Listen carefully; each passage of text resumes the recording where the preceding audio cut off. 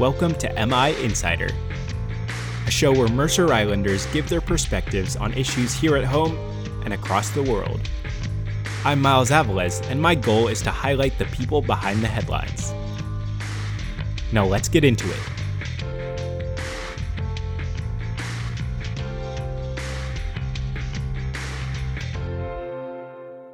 In the Russia-Ukraine conflict, circumstances are changing quickly. A war that was once headlined by Russia advancing deeper into Ukrainian territory is now better described by the major counteroffensive from Ukraine, taking back much of the land that had been stolen. In an effort to prolong the war into the winter, President Vladimir Putin has recently announced that up to 300,000 citizens with prior military experience could be called back to fight. A plan which has caused panic and uncertainty, with tens of thousands of Russians fleeing across the border to neighboring countries. I'm Miles Avilés, and this is MI Insider.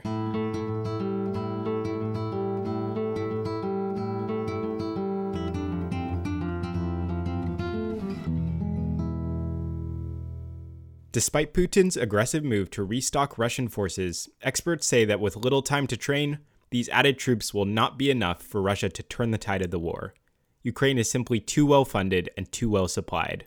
To get a better idea of how the war is viewed by Russians and what may happen next within the country, I sat down with Tolly, a sophomore at Mercer Island High School whose family comes from Russia. Here's how our conversation went. Welcome to the show, Tolly. Can you tell us about your family background and your connection to Russia? My immediate family is from Russia on my father's side. So my grandmother lives here, and so does my dad. I speak Russian, and so everybody, half of my family speaks Russian, and we all are very updated on what has been going on. They immigrated here because Russia changed its currency, and they were left with pretty much no money. So they decided to immigrate to America and start a new life there. So half of my family speaks Russian, and the majority of them are still in Russia. What were your thoughts, and how did you feel when Russia invaded Ukraine earlier this year? Well, I mean, in the beginning of it, I was kind of like a little shocked and dumbfounded as to why they would do it. I guess in the beginning, I wasn't super informed. Like, I heard that, oh, there's something going on in Ukraine, and I knew a little bit, but it wasn't until like maybe a couple weeks into the conflict when I walked up to my dad, and he's very updated on this. I asked him what was going on, and his whole thing was Russia doesn't want Ukraine to become a part of NATO. And that's what I thought it was at the very beginning, but I'm realizing it's quite a bit more at this point.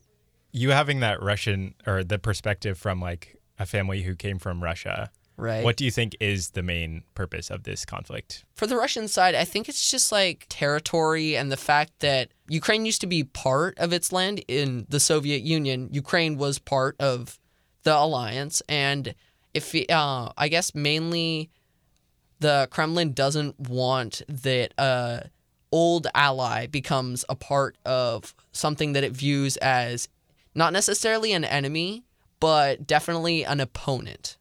This being NATO, of course. So if Ukraine joins NATO, it would be like a big disruption of power and the Russia's like perspective on, hey, we are the best, we are the strongest, and all of our allies are still our friends despite the fall of the Soviet Union. And do you think this sentiment is echoed with the citizens of Russia along with the government?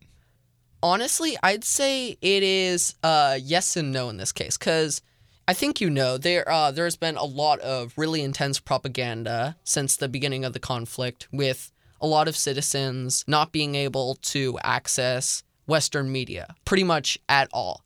So a big percentage of the population has been brainwashed, and this usually means like the older population that may not be quite as tech savvy, but you can see videos online of younger people, mostly like 20, 25-year-olds, like protesting the fact that there is a draft. This was like maybe a couple weeks ago.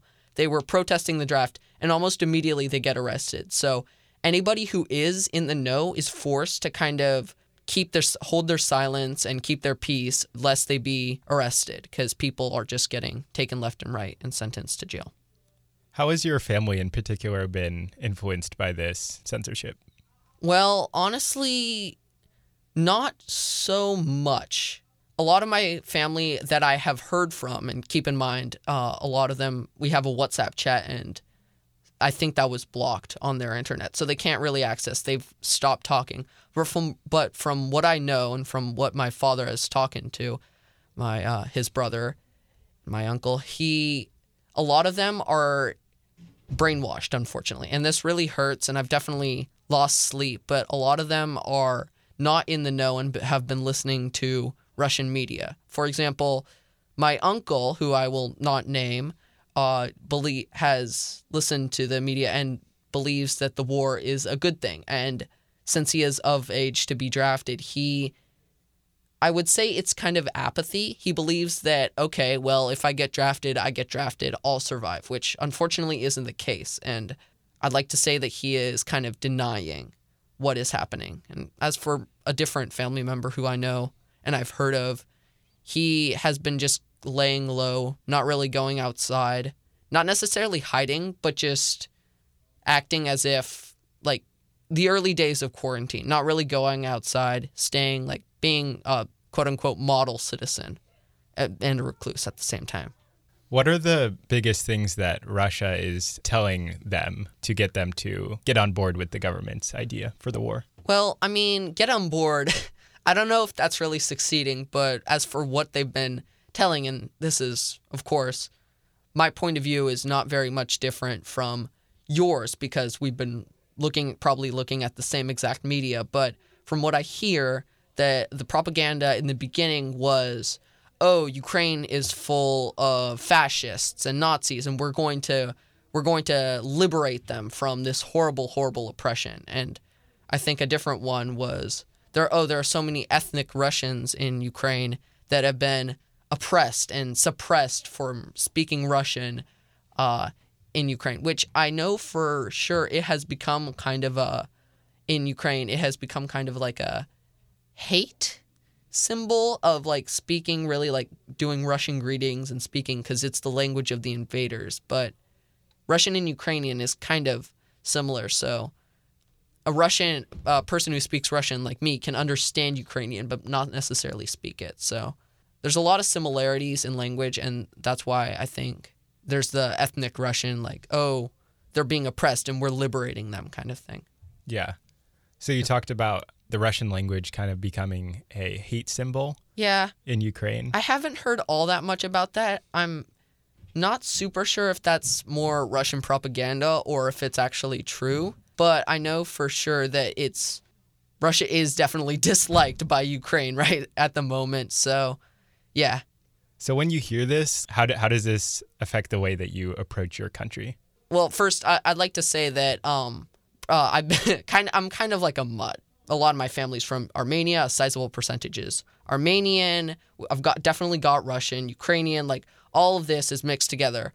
I say Russian to simplify it to people, but at the current moment, I'm trying not to say that I'm Russian. I just speak the language. But at the current moment, if someone says Russia, I usually think of the conflict. Like, oh, this is such a horrible thing they're doing. Because I'm definitely on the Western side of like, this is really horrible. Russia is it's turned into pretty much, if not already, if it wasn't already, now it definitely is a dictatorship.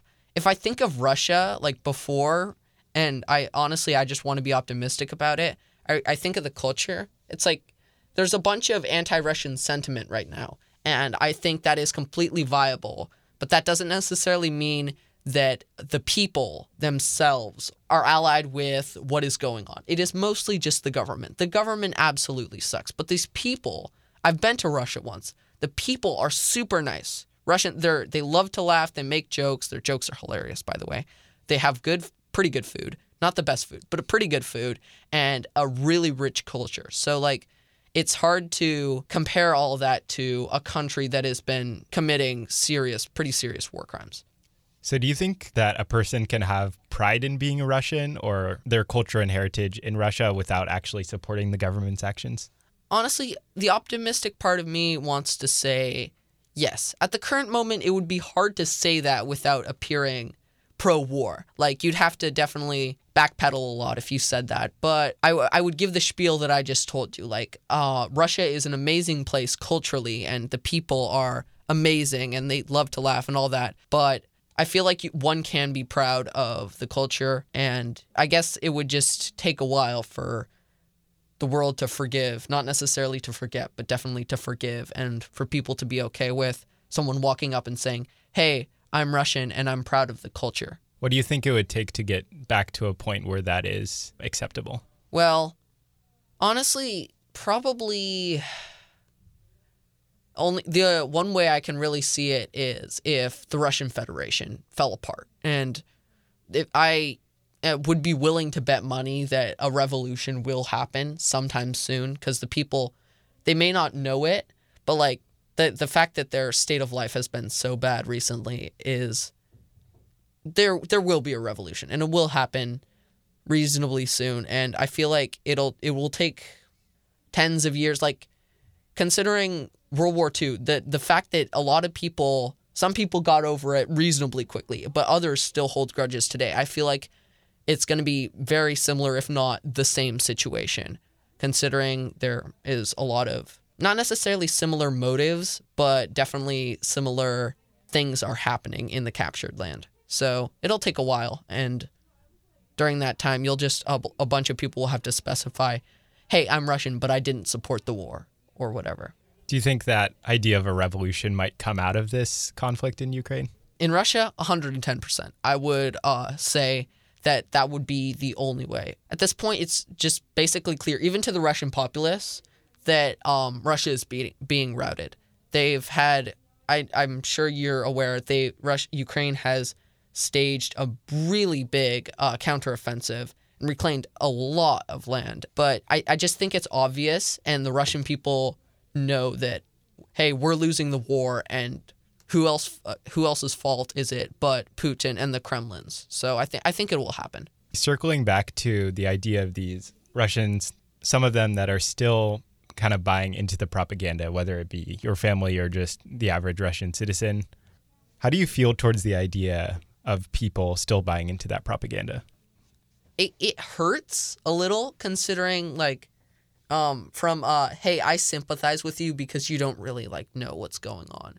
I've been talking with a person who actually unfortunately buys into this propaganda. They live here, and I brought it up with them actually, and they completely believe it. They told me a bunch of the stuff that I told you from their point of view, like, oh, ethnic Russians have been oppressed. Oh, this war is such a good thing. Or when I suggested that the votes held in the annexed sections of Ukraine were actually like, I said, hey, does it occur to you that could have been staged? And she said, how could it? All these people were voting, when in reality, like, the votes were held sometimes at gunpoint. And I guess it hurts, but I really couldn't say that, hey, you're wrong, because this person is a friend and she is trusted. She's just incorrect in this point, and it does hurt a little. That is really fascinating. So someone who is outside of the Russian system, who is like fully part of America? I think she is a citizen, yeah. And she's still, even though she's outside of sort of the containment of the censorship, she's still buying into that. Well, yeah. This person she lived in Russia. There she actually was a teacher, and during that spot, she's very patriotic, because a big part of Russian patriotism is still hung up on, hey, we won the Second World War. A lot of people have moved, a lot of different countries have moved on, but Russia is still kind of hung up on that, and I feel like that's like pulling the wool over your eyes on the fact that their military incompetence is kind of glaring. But this person is very patriotic, but also not very tech savvy. So she uses Yandex, which is a Russian web navigating browser. It's kind of like Chrome, but a little less high quality. And she uses Russian media as a source. So unfortunately, she has been brainwashed, and unfortunately, there's not really much I can do to suggest, because she's already kind of latched onto that idea and doesn't want to let go of it. Now, going back to something we were talking about earlier, can you elaborate on the chaos and the uncertainty that Russians may be feeling after Putin decreed that people with previous military experience can be called up to serve again? Okay, so this one I actually haven't really heard much about in regards to my family, but a lot of the chaos will happen with the younger generation. The older generation, they still, a lot of them remember the Soviet Union, and it may not have been the best living for them, but during that time there was a lot of patriotism and like, yeah, communism, we did it, we're the best, we're unionized, yeah, let's go. The younger generation, there's a bunch of videos. I've talked about this a little. There's a bunch of videos of people saying, hey, I don't want to die for you or for Putin. And then pretty much like maybe 2 minutes, there's like I'll describe one of the videos. There's a little gathering outside of a fountain, I think in Moscow somewhere. And it's a group of people. A lot of them are recording. And it's one person against like, there's a couple people who are basically telling a bunch of police that they don't want to die for them. They're not going to go. And the police are telling them, quote, citizen, go home. It's not good for you to be out, or something like that. It was kind of hard to tell because the audio quality was bad. But this person got kind of violent, was like waving arms, like showing fists. And almost like 30 seconds later, two police members in riot gear showed up and arrested him, dragged him away. And nobody else said anything because they couldn't. So there's a lot of that happening around. And also, the borders have been closed after a bunch of people got out, which was kind of sad to hear. So it's clear that you've been following this war for a while. Yeah, I've done the news about it a lot. Yeah. How do you think this situation ends up? Do you have hope for this to end well for Ukraine? Yes, I feel like that is, aside from nuclear conflict, I feel like Ukraine will win. There's been a joke circulating around that I kind of find funny in a rather morbid way. It's like, if Putin does eventually decide to use nuclear weapons, will anything come out? Will the rockets work? I don't think so. Like, because their military incompetence has been completely shown. Their tanks don't work. They've had to leave munitions just dug under some mud because they've backfired or they're poorly maintained. It's really shocking how fast Russia's lost this war. In fact, being the ones who had the surprise attack in this case and such a large mobilization. I see two big ways of this ending. The first one is Putin was just basically like waving his arms and actually like it didn't intend to start nuclear conflict, because then literally the rest of the world would be ready to join the war, and he would definitely lose. As far as the other one, it would also, I feel like, end with Ukraine winning. There's very little chance that Russia will win. Both of these scenarios, Ukraine will win. This one is, there's a revolution in Russia, and it's going to be very costly as far as the citizens go, and unfortunately, a lot of people would die. But in the end, I feel like it'd be successful, considering Russia definitely can't afford to fight a war on two fronts, especially when one of them is literally everywhere. So the police would be swamped. I bet Putin would be sacked, and I bet he would have to either leave or he'd be taken prisoner or something like that. But it would end with the complete downfall of Russia, and chances are a bunch of countries would buy land from them just to like pay off war reparations, if Russia was even still a country at that point. All right, Tolly, thank you for taking the time out of your day to speak with us today. It was very insightful. Yeah, thank you. I'm glad to be here. Once again, thank you, Tolly, for speaking with us, and thank you for listening to MI Insider. You can catch the show every Thursday at 7 a.m. or as a podcast on Spotify. Stay tuned on 88.9 The Bridge.